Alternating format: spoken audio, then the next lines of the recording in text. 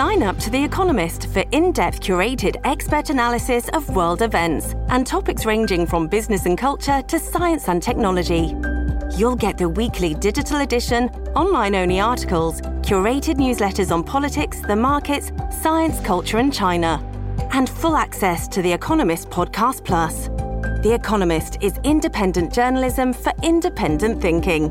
Go to economist.com and get your first month free.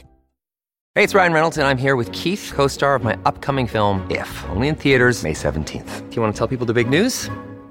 All right, I'll do it. Sign up now and you'll get unlimited for $15 a month and 6 months of Paramount Plus Essential Plan on us. MintMobile.com/switch. Upfront payment of $45 equivalent to $15 per month. Unlimited over 40 gigabytes per month. Face lower speeds. Videos at 480p. Active Mint customers by 531.24 get 6 months of Paramount Plus Essential Plan. Auto renews after 6 months. Offer ends May 31st, 2024. Separate Paramount Plus registration required. Terms and conditions apply if rated PG. This episode is brought to you by Shopify. Do you have a point of sale system you can trust, or is it a real POS? You need Shopify for retail. From accepting payments to managing inventory, Shopify POS has everything you need to sell in person. Go to shopify.com/system, all lowercase, to take your retail business to the next level today. That's shopify.com/system. Welcome to the New Books Network.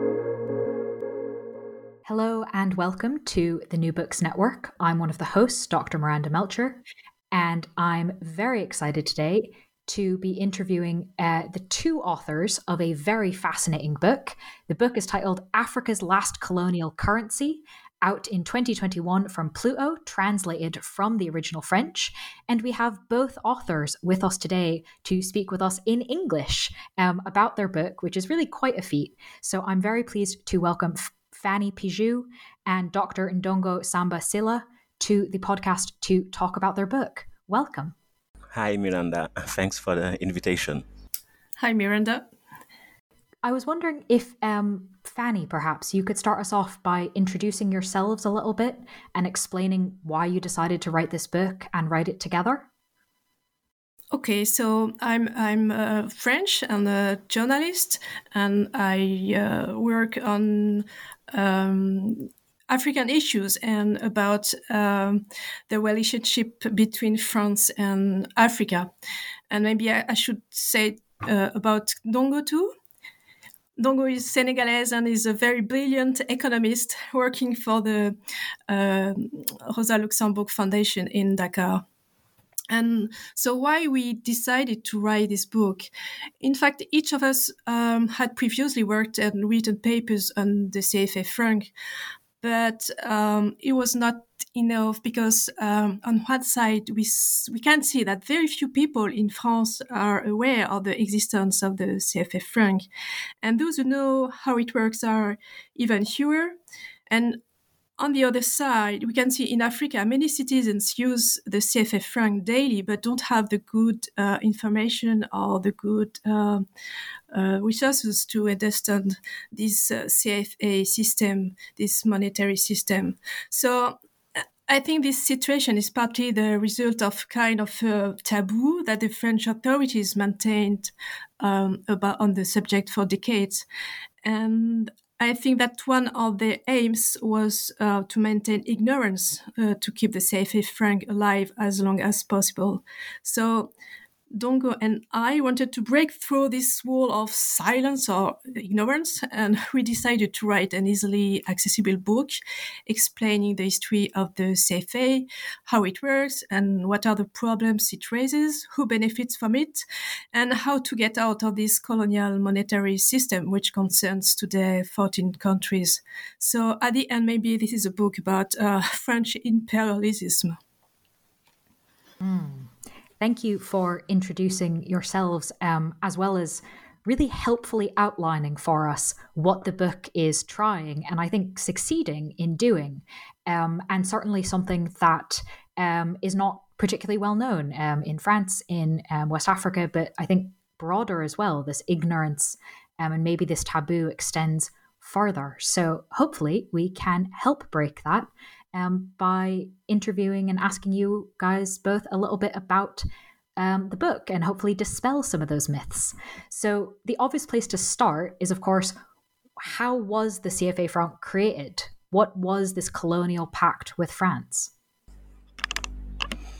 Well, I could answer this question.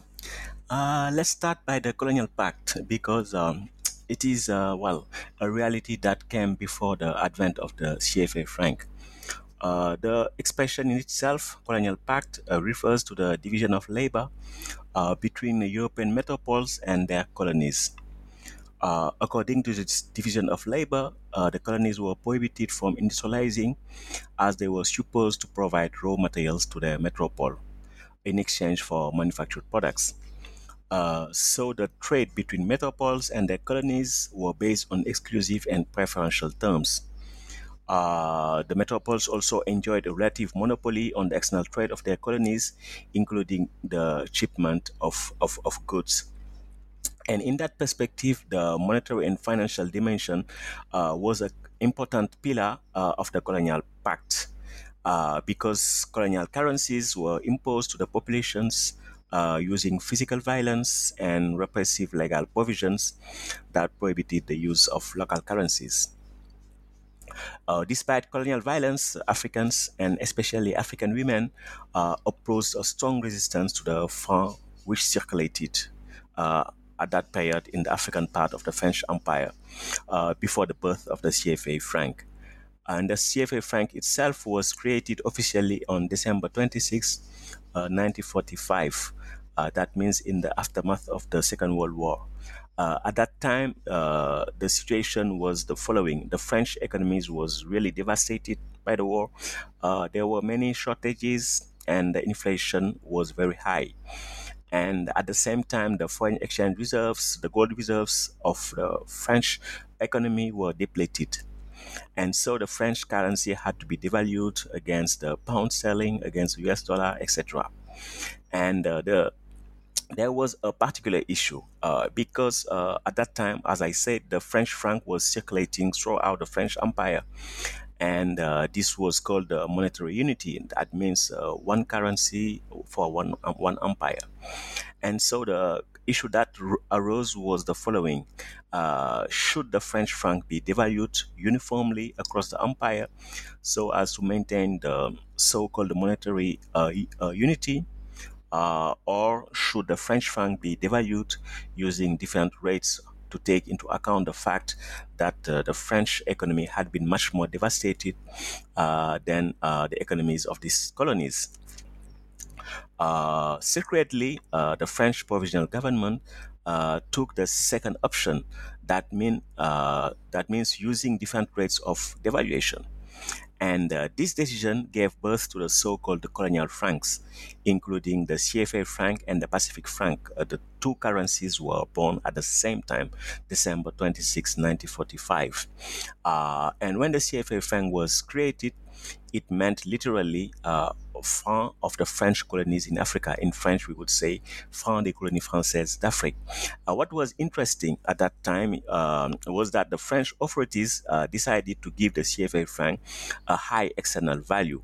For example, one CFA franc equal to 1.70 French franc in 1945. This was not something seen, for example, between the relationship between, let's say, England and its African colonies. They had, reasonable exchange rates. However, 3 years later, one CFA franc was exchanged with two French francs. That means the French franc was lower in value, in external value, first lower in external value compared to the French franc. This high external value of the CFA franc was instrumental in helping France reconquer the trade shares it lost during the Second World War, because during the war, the trade ties between the metropole and its colonies were severe, and so the French economy lost trade shares, and so the CFA franc was instrumental in reconquering those lost trade shares. Because as economists usually say, when you have an overvalued currency. That means a currency which has an external value higher than economically justified.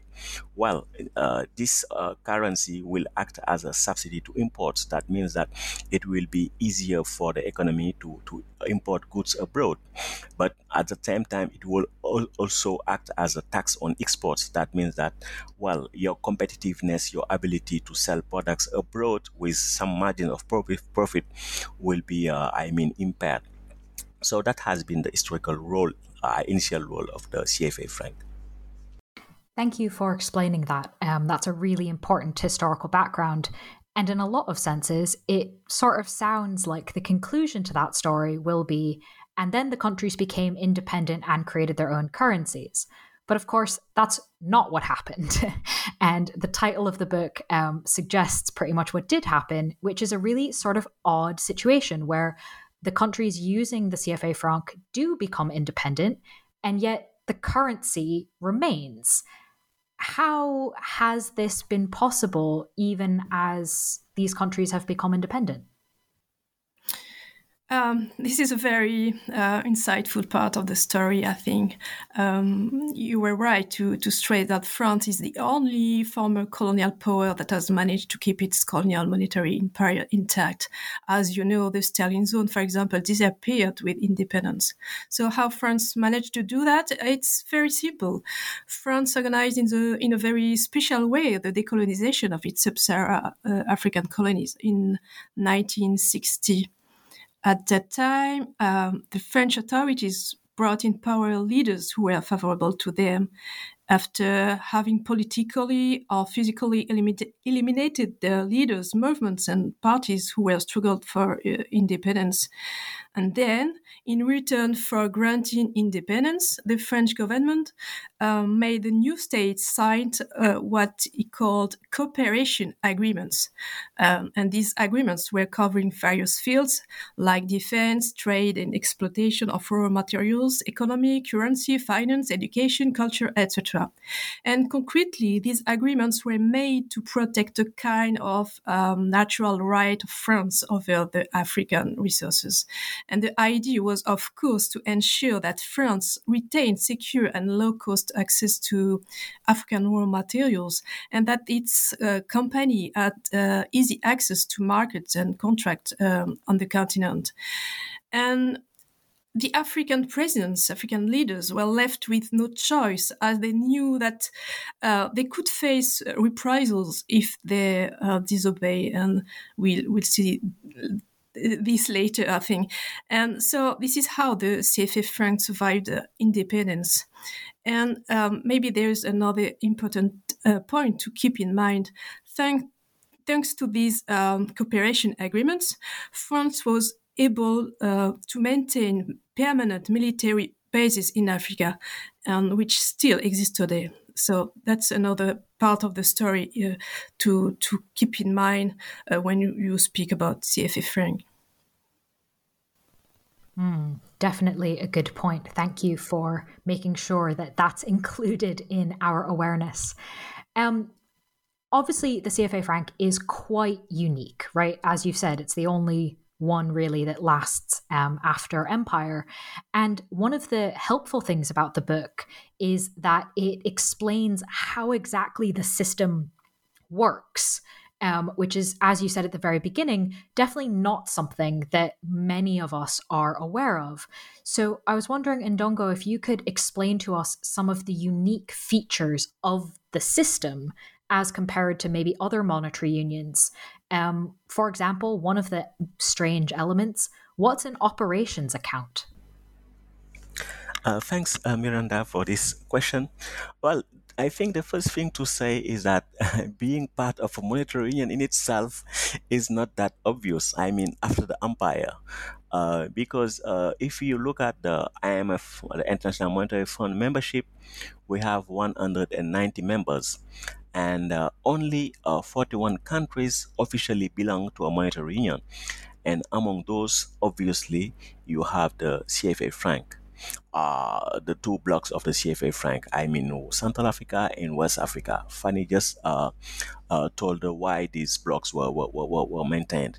But the thing is, except for the Eurozone, there is no monetary union which has survived the which is not born during the colonial time. It is the Eurozone only which has been created, in the post-independence period. But the existing monetary unions, the two CFA franc blocks, and there's another monetary union in the Caribbean, the East Caribbean Currency Unit. Those are the four monetary unions: the two CFA francs, the Caribbean, and the Eurozone. And only the Eurozone is a monetary union created in the post-independence period. So that means that monetary union is a very rare phenomenon. And most monetary unions have been created during colonial times because colonial powers found it convenient for a number of reasons to have it. For example, it was convenient because having monetary unions help lower transaction costs. Foreign exchange costs when you convert currencies into one another. But monetary unification was also an important symbol of political authority and imperial pride.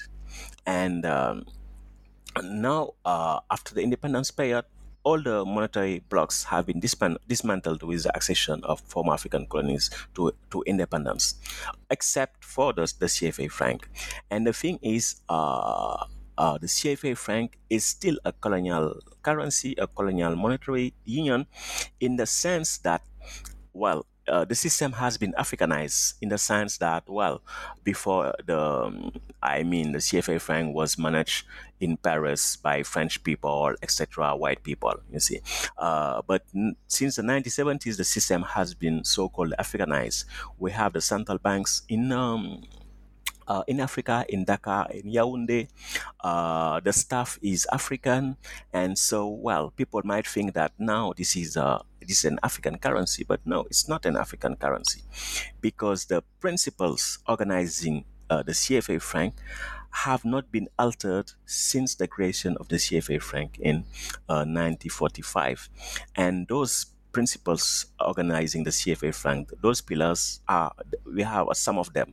The first is the fixed exchange rate between the CFA franc and the French currency. That means the fixed exchange rate between the CFA franc and the French franc until 1999, and since then the peg against the euro. The second pillar is the free movement of income and capital between CFA franc countries and France, meaning that the French companies could repatriate their incomes, their capitals, without much restriction.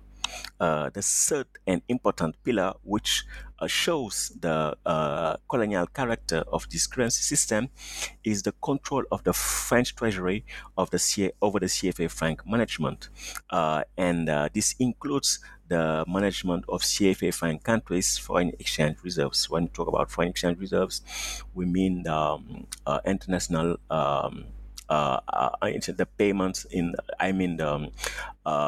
international money they had at their disposal, and there is this concept of French guarantee, where the French treasury promises to extend loans in French currency to the two central banks of the CFA franc zone, so the one in Central Africa and the other in West Africa. And as a counterpart to that, these two central banks must deposit a share of their foreign exchange reserves in a special account of the French treasury. And this special account is called an operations account.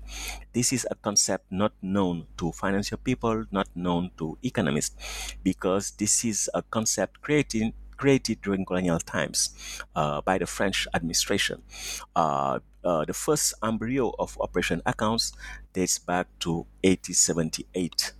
You see, and after the independence, the two central banks were obliged to deposit 100% of their foreign exchange at this operations account, because for each central bank, the treasury opened an account called the operation account, where they would hold their foreign exchange 100% after independences, and it had been lowered to 50% from the mid 2000s.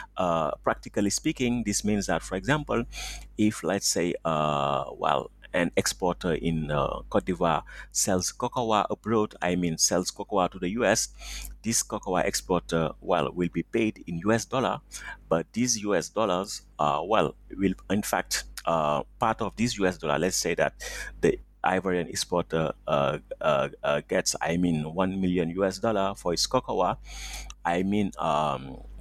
the counterpart in CFA franc will be created and will be given to the Ivorian exporter. So the Ivorian exporter will receive the equivalent of 1 million of US dollar in CFA franc.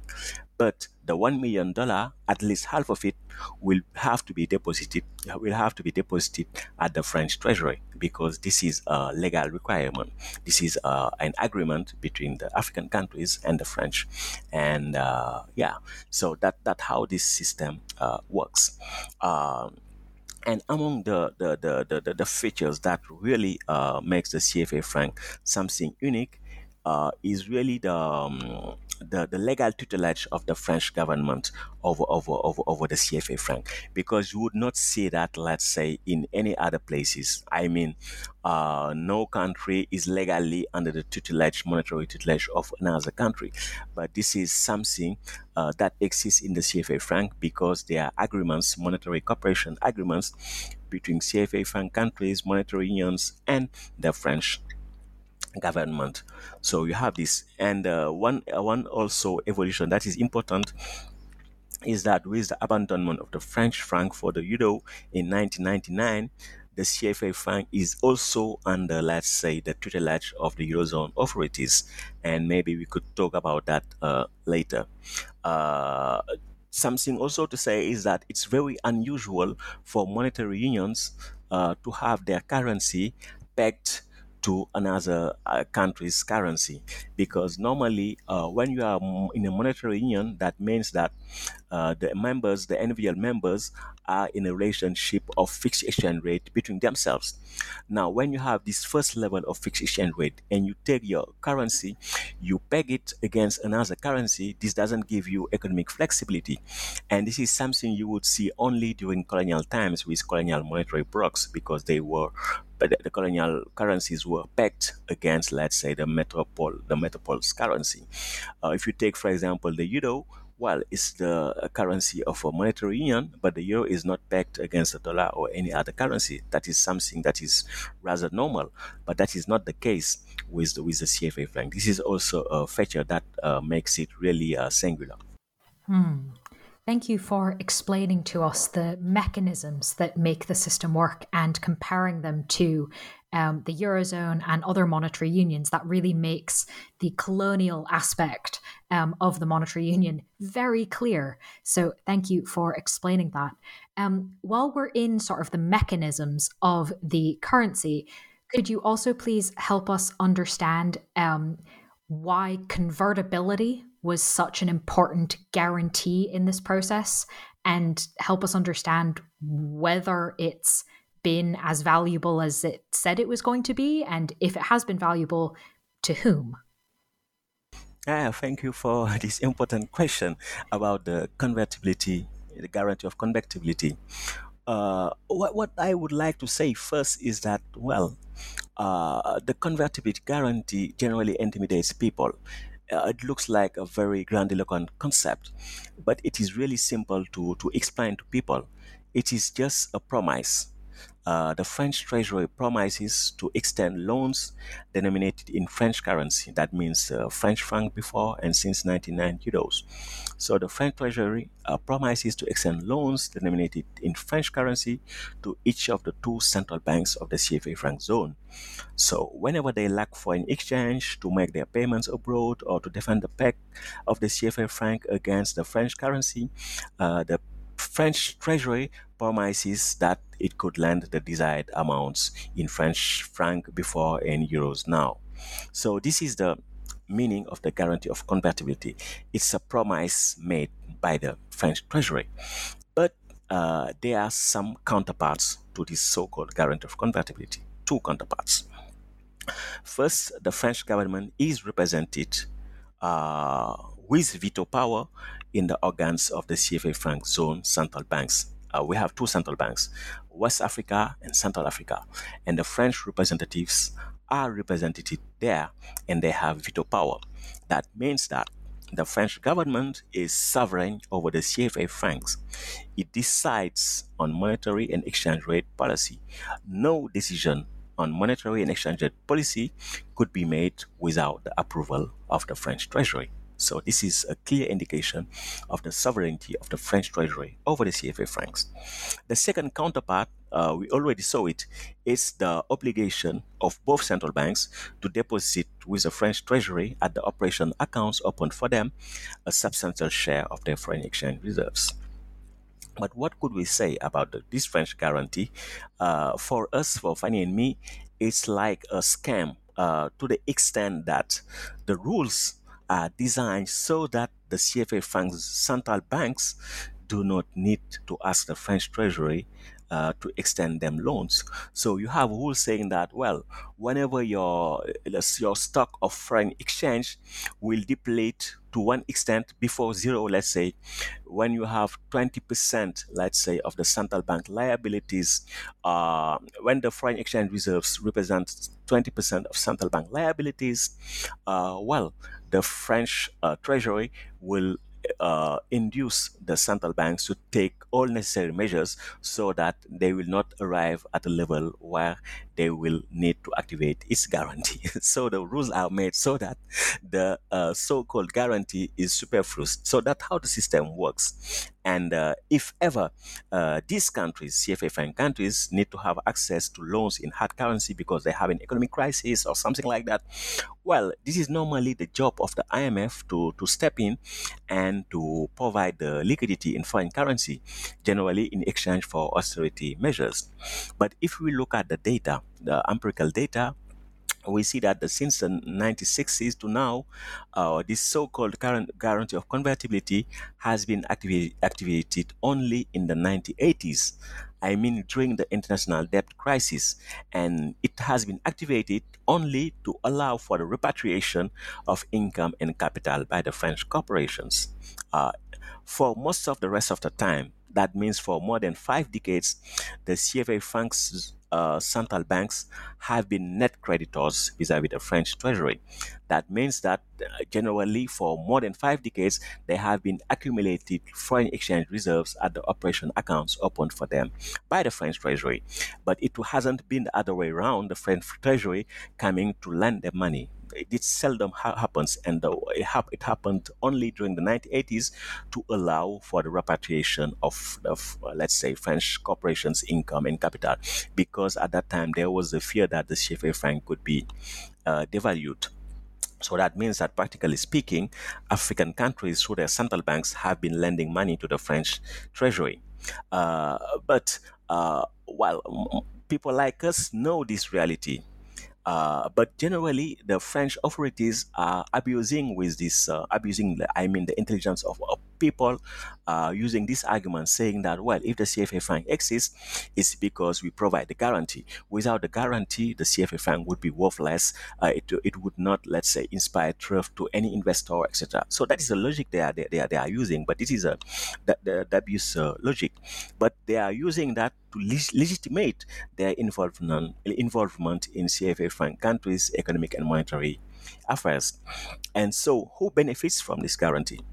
We could say that, the French government benefits from this so-called guarantee, inexistent guarantee, because it provides it a lever to legitimately be involved in the management of the economic, monetary, and financial affairs of African countries.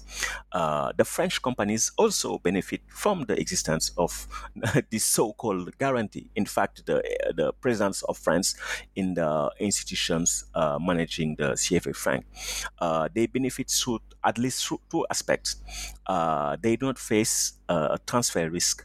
By transfer risk, we mean that there will be always enough hard currency to allow for the repatriation of income and capital from French corporations. The risk they do not face is the exchange rate risk, meaning that while these corporations will operate in an environment where the CFA franc value against the euro is always fixed. For example, it's not always that the CFA franc will be devalued or the CFA franc value against the euro will change on a day-to-day basis. So they have this certainty, and this is provided by the French presence in these central banks. And the French presence in these central banks is based on the argument that the French are providing something called a guarantee of convertibility, which doesn't exist. So the French government and the French corporations gains politically and economically from this fiction we call the guarantee of convertibility. Thank you for explaining that. I think it was a really interesting part of the book to be taken through the mechanisms of it. Well, here's what it says. Here's how it's meant to work. And then the next bit of, well, here's how it actually does work in real life and how those things don't match up very well. Yeah. So thank you for explaining kind of both sides of that to us so that we can understand kind of what's being promised and what's actually happening. And this leads me on to ask Fanny, you next, because obviously, well, not necessarily obviously, but I think obviously, countries, the West African sub-Saharan countries that are in the CFA franc, there are a lot of reasons why countries may not be happy with this arrangement and may try to break away or leave or resist this arrangement. And Fanny, I was wondering if you could tell us about when this has been attempted and what happened when countries tried to leave. So, this is a very important question too.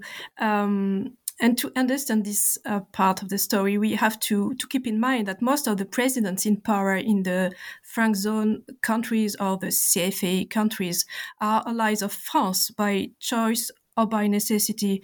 They do not criticize the CFA franc publicly because they know that this would mean opposing France. But however, over the decades, there were periods of tension. In the early 1970s, for example, several African leaders called for a revision of the cooperation agreements signed in 1960 with France. And they were mainly focused on the agreement concerning the CFA franc because they could easily see already at this time that this currency raised many problems that was not a currency favorable to their country, to their development. But in such tense situations, the French government always uses the same technique. It first ignores, and when the tension is too high, it imposes a reform. But this is always cosmetic reforms. The changes are only of form and not of substance. But it works well in general and takes the tension and pressure off for a while. And what is worse is that France also uses violence against the opponents. France has repeatedly retaliated against leaders and intellectuals who criticize the CFA or seek to leave the CFA system. And we first saw that in 1960 with the case of Guinea. Guinea was the first to experience the difficulty of breaking away from France. The country, maybe you know that, had gained independence in 1958 against the wishes of the French authorities. At the beginning, the independent Guinea continued to use the CFA franc, but 2 years later, so in 1960, it decided to launch its national currency, the Guinean franc. And that was not a good news for France. So the French government organized an operation to torpedo this new currency. The secret services printed false Guinean franc notes and sold them on the Guinean market, which led, of course, to the collapse of the economy. And of course, Paris did so to discourage the other countries of the franc zone to launch their own currency. France was feared to lose his influence in the area, of course. And in the years following, the French government broke all other attempts of monetary emancipation. And we can cite also the case of the first Togolese president, Sylvanus Olympio, who was assassinated in 1963 in very troubled conditions by a group of Togolese soldiers closely linked to France. And Olympio was about to launch a national currency for his country. So his plan was abandoned by his successor, of course. We can also speak about more recently events in Côte d'Ivoire. We saw France using the CFA system as a repressive tool to direct the political trajectory of this country according to its interest. You remember that in 2011, during the post-election crisis in Côte d'Ivoire, France used the institutions of the CFA franc to organize a financial asphyxiation of the Ivory Coast, to put pressure on Laurent Gbagbo, the outgoing Ivorian president, and to support Alassane Ouattara, who was a protégé of French President Nicolas Sarkozy. And with the same means were used this year in early 2022 to punish the transitional authorities in Mali. So at the end, since 1960, only two countries have left the franc zone, and that's Mauritania and Madagascar in 1973. We can explain that because Madagascar, for example, was able to leave the zone for several reasons. The Malagasy leaders at that time had a strong social base and a clear objective. But on the opposite side, French power was divided.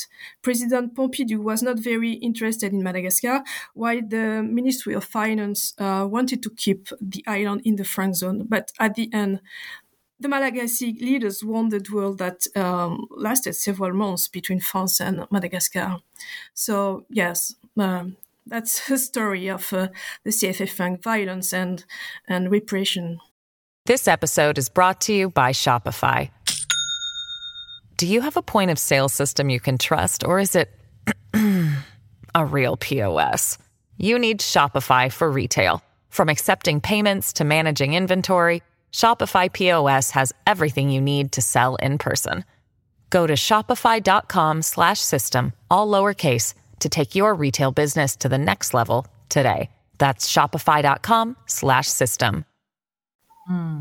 A very important part, particularly going back to what you said earlier about the agreements for French military bases, right? This is not unrelated, the idea that the French state continues to use violence in former colonies.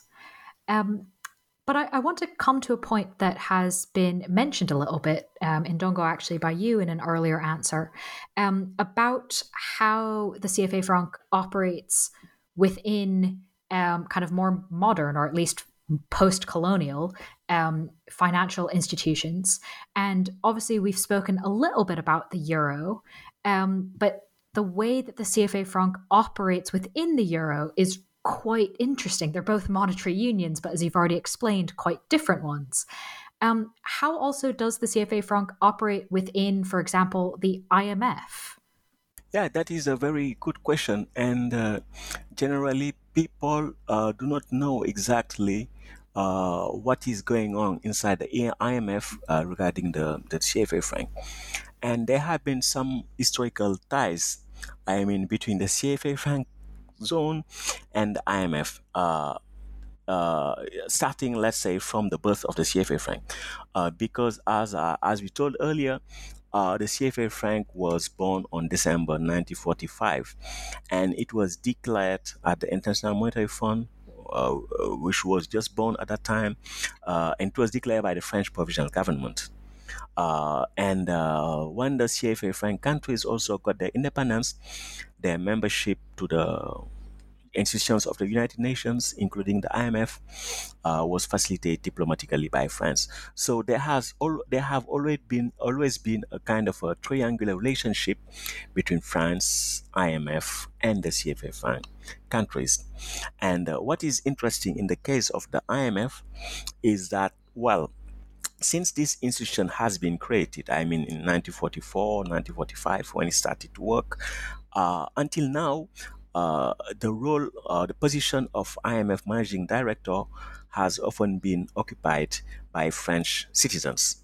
And the French citizens who occupy this position of IMF managing director, generally they have done their career at the Bank of France or at the French Treasury. And people from the Bank of France and the French Treasury, generally they know relatively well how the CFA franc functions and its importance for the French government and for French companies. So that means that any influence within the IMF that could potentially, harm, let's say, French interests or criticize the CFA franc generally tends to be muted due to the influence exercised by France within the IMF. And there are examples we could give, and some examples were given in our books. The first thing to say is that, well, in times of economic crisis, generally African countries are expecting that, well, that the French will provide their so-called convertibility guarantee. But what often happens is that France will hide behind the IMF to impose austerity, privatization, sometimes for the benefit of French companies, and also related austerity policies. All of that in order to not activate its so-called convertibility guarantee. And the thing is also the IMF reports on the CFA franc zone because every year the IMF publishes reports on the economic state of play of the two monetary blocks using the CFA franc. And generally, when you are used to read IMF reports on given countries, you see that there's a marked difference between the usual IMF reports and the IMF reports concerning the CFA franc zone. Because in that particular case, you would see that these reports bear the imprint of the French Treasury. They do not display the usual style of the IMF. Because you would see, for example, some complacency vis-a-vis the so-called French guarantee, and you would not see any, let's say, criticism about the detrimental consequences of the CFA franc overvaluation. And the fact is that there is a former World Bank economist and also leading expert on the CFA franc. His name is Ali Zafar. He recently published a book on the CFA franc. In his book, he says, well, I suspect that the IMF uses methods that underestimate the overvaluation of the CFA franc. And I think he has a point. One other aspect is also due to this, let's say, important influence France has within the IMF. The IMF itself is not always entirely consistent in its policy recommendations when it comes to CFA franc countries.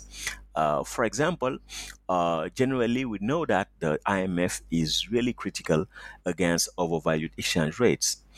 In such circumstances, generally the IMF advocates a currency devaluation. This was the situation of CFA franc countries and most African countries in the 1980s. The IMF advocated the CFA franc devaluation, but France said, no, we refuse the devaluation. In other African countries having a similar context, their currencies were devalued, but we did not see the IMF complain about that. In 1994, maybe Fanny will say a word about that, there had been a devaluation of the CFA franc. What happened was that France worked in tandem with the IMF to impose a devaluation that was opposed by most CFA franc zone heads of government. But the IMF and France told them, you either devalue or you are cut off from international aid. But what is interesting here is that the work of IMF economists at that time showed that the rate of devaluation of 50% was not justified for all countries using the CFA franc. For them and for most of, the economists, it would have been much more coherent, economically speaking, to have different rates of devaluation to account for the heterogeneity of national situations rather than having a single blunt and harsh rate of devaluation of 50%. But this scenario, that means having different rates of devaluation, would have implied that each country of the CFA franc zone starts to issue its national currency. But this move would have spelled the end of the CFA franc zone, and France did not want that option. So that means that there have been technical work done at the IMF saying that it doesn't make any sense to devalue by 50% for all countries, but politically speaking, they backed a decision imposing 50% devaluation for all countries, and with the result that, there had been inflation, but I think Fanny will talk about that. So regarding the Eurozone, we could say that, when France decided to abandon its French franc for the euro, it negotiated the peg of the CFA franc against the euro. The French did not want to put an end to the franc zone, to the CFA franc zone, and wanted to maintain its influence despite that, the French franc would be abandoned. So the French negotiated with the European peers, and they said, we will no longer have our national currency, but we want to peg the CFA franc to the euro, and we want also to maintain the same level of influence. But some European countries, were not convinced because they thought that it could provide an unfair advantage to France and so on. But still, there was a compromise, and this compromise was, let's say, materialized in a decision from the European Union Council dated November 23rd, 1998. And in this legal document, there are some provisions, for example, that the Eurozone political and monetary authorities, for example, the European Central Bank and some, let's say, institutions linked to the European Central Bank, they must be informed beforehand in case the CFA franc is to be devalued, in case the CFA zone is to be enlarged to new members, or in case the provisions of the so-called French guarantee are to be modified. So that means that since the advent of the euro in 1999, there is a relationship of double tutelage exercised by the French government, the European zone political monetary authorities over the CFA franc zone. Thank you for explaining that. It definitely helps put the CFA franc into sort of today's and how our financial systems work now, and really, again, emphasizes the amount of control that's not within the hands of the African countries. And obviously, devaluation comes up rather a lot. It's a pretty important part of the story in the book, and obviously what you're explaining to us now. So Fanny, I was wondering if you could tell us a bit about the impacts on France and on countries in the CFA franc zone when the French franc was devalued, as we've already heard a little bit about what happened when the CFA currencies were devalued.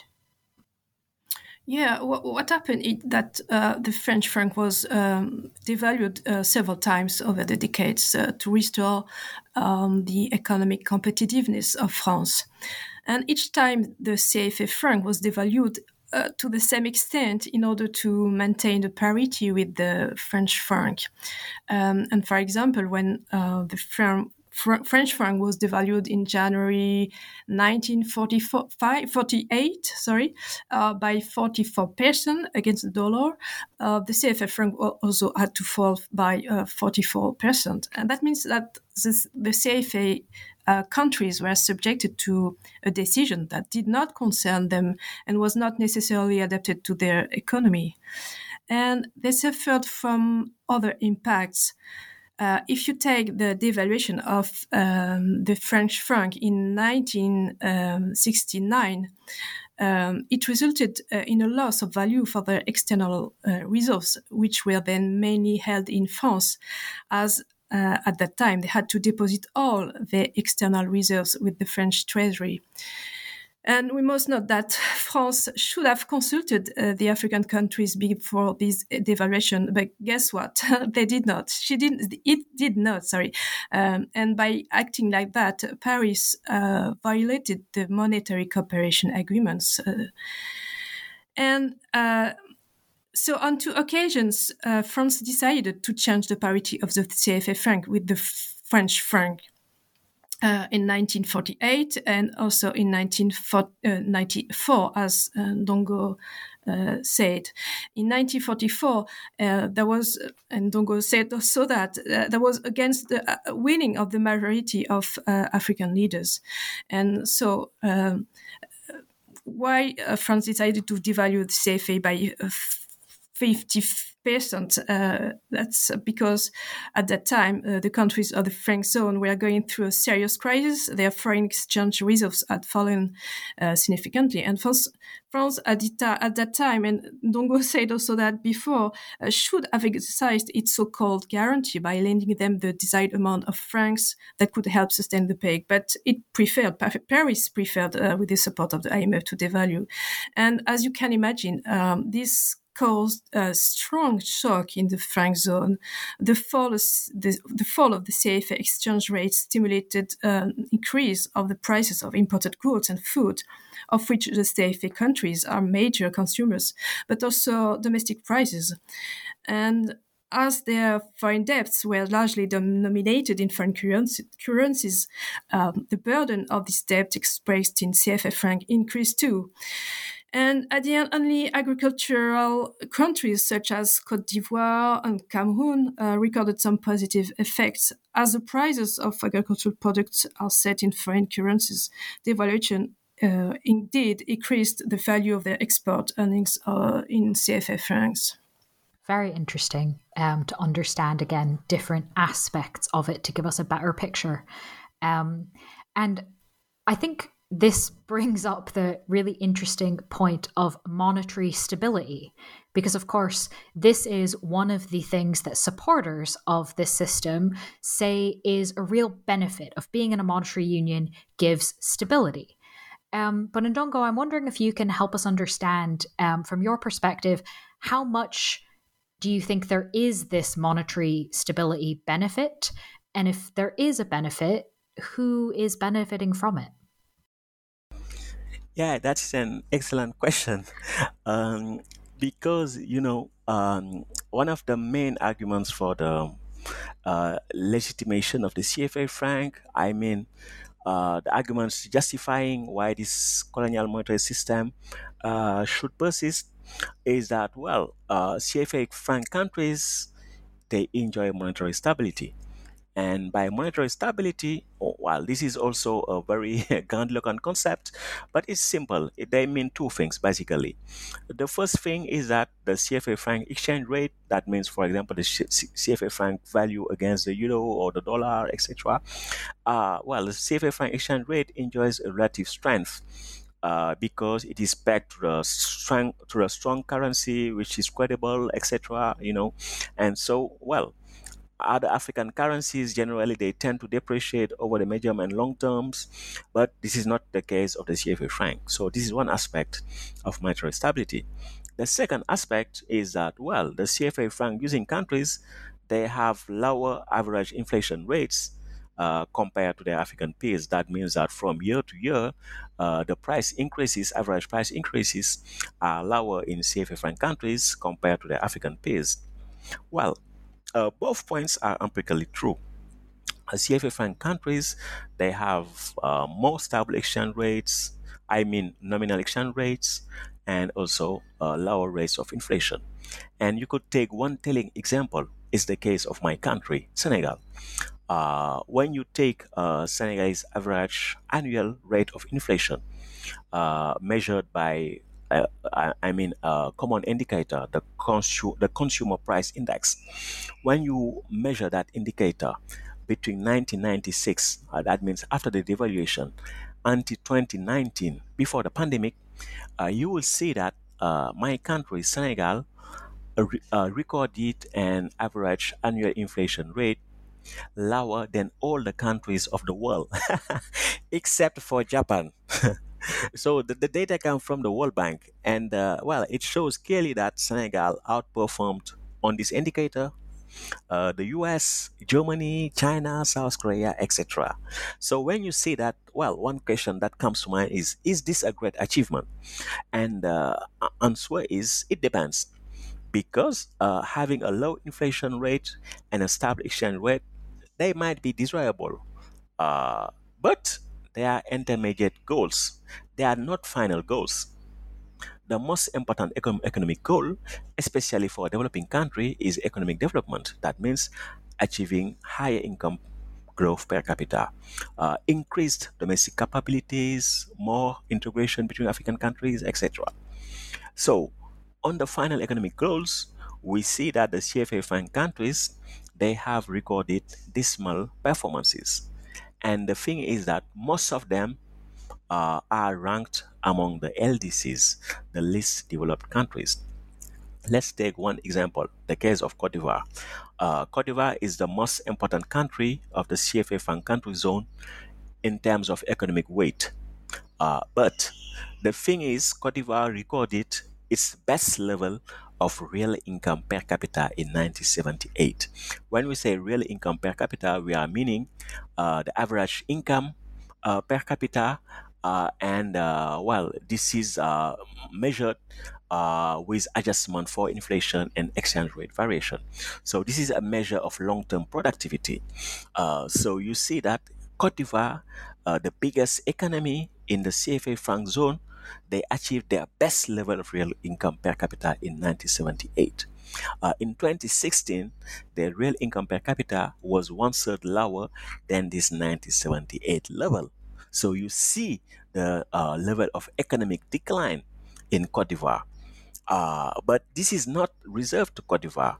You would see the same pattern of long-term economic stagnation or decline for most of the CFA franc countries. I mean, you take the case of Gabon.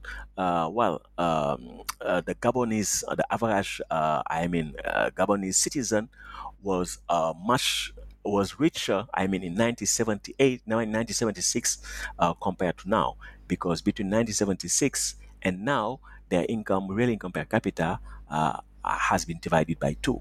It helped basically.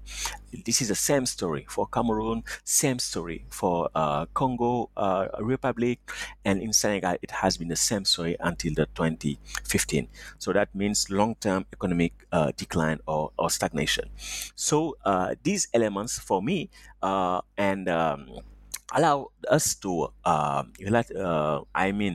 to relativize this argument of monetary stability, because this so-called monetary stability is achieved in a context of impoverishment for the majority and also economic exploitation by foreign capital, including French capital. And if I were to give an image, I would say that the CFA franc supporters, they take pride in a low inflation rate that is achieved by asphyxiating the economies by drastically reducing domestic credit creation. Because if there is no money created, I mean, if there is limited credit creation, well, you won't have, exaggerated levels of inflation, but that would imply that you will still remain underdeveloped. But this rhetoric of monetary stability has also been tested by the recent developments that happened in the aftermath of the COVID-19 pandemic and the Russian invasion of Ukraine. Why? Because currently CFA franc countries are experiencing nearly two-digit rates of inflation, something they did not knew of. Since the 1970s. You see, and this inflation is fed to some extent by the depreciation of the euro against the US dollar, because we have seen that the dollar has been appreciating and other currencies have been depreciating. So when you peg your currency to the euro and the dollar appreciates, that means your currency will depreciate against US dollar. That is what is happening with the CFA franc. And now people start to see why the CFA franc peg to the euro is so dysfunctional. Because the CFA franc countries' external trade is mostly invoiced in US dollars. The critical products they buy, the critical products they import, are most of them priced in US dollars. So whenever the euro depreciates against the US dollar, as it is happening currently, the prices of the imports and will increase, and this will stimulate what is called imported inflation. That means the inflation comes from abroad because you are importing the same goods but at higher prices.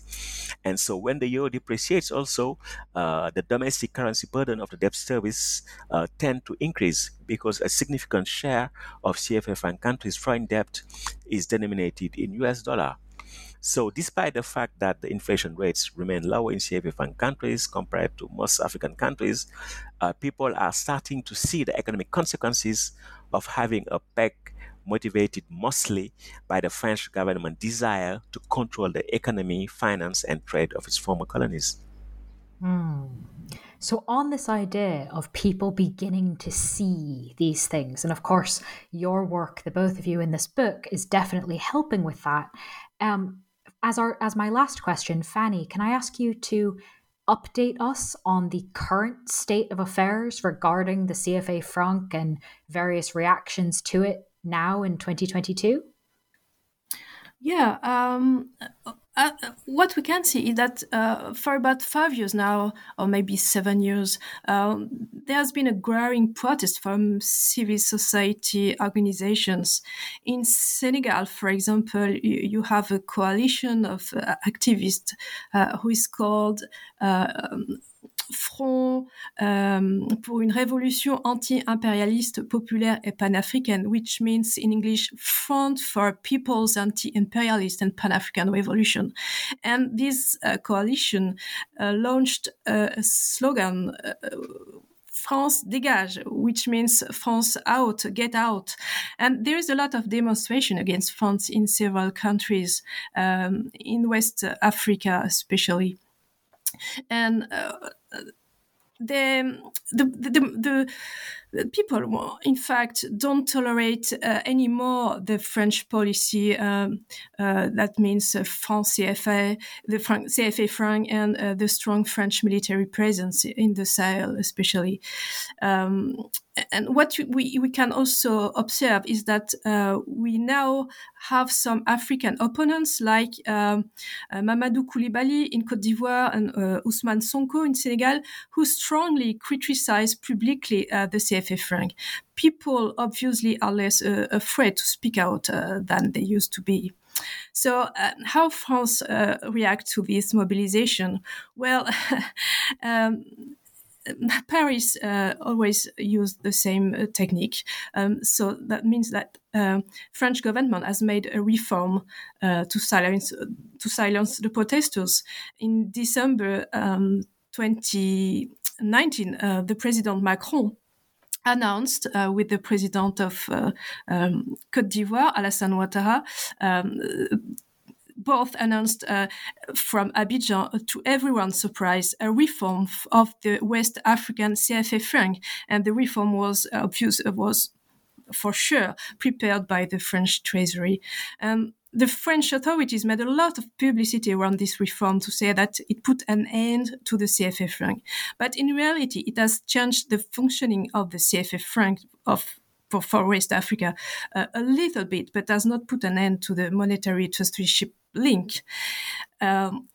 Indeed, the reform puts nominally an end to the presence of French representatives to the central banks, governing bodies.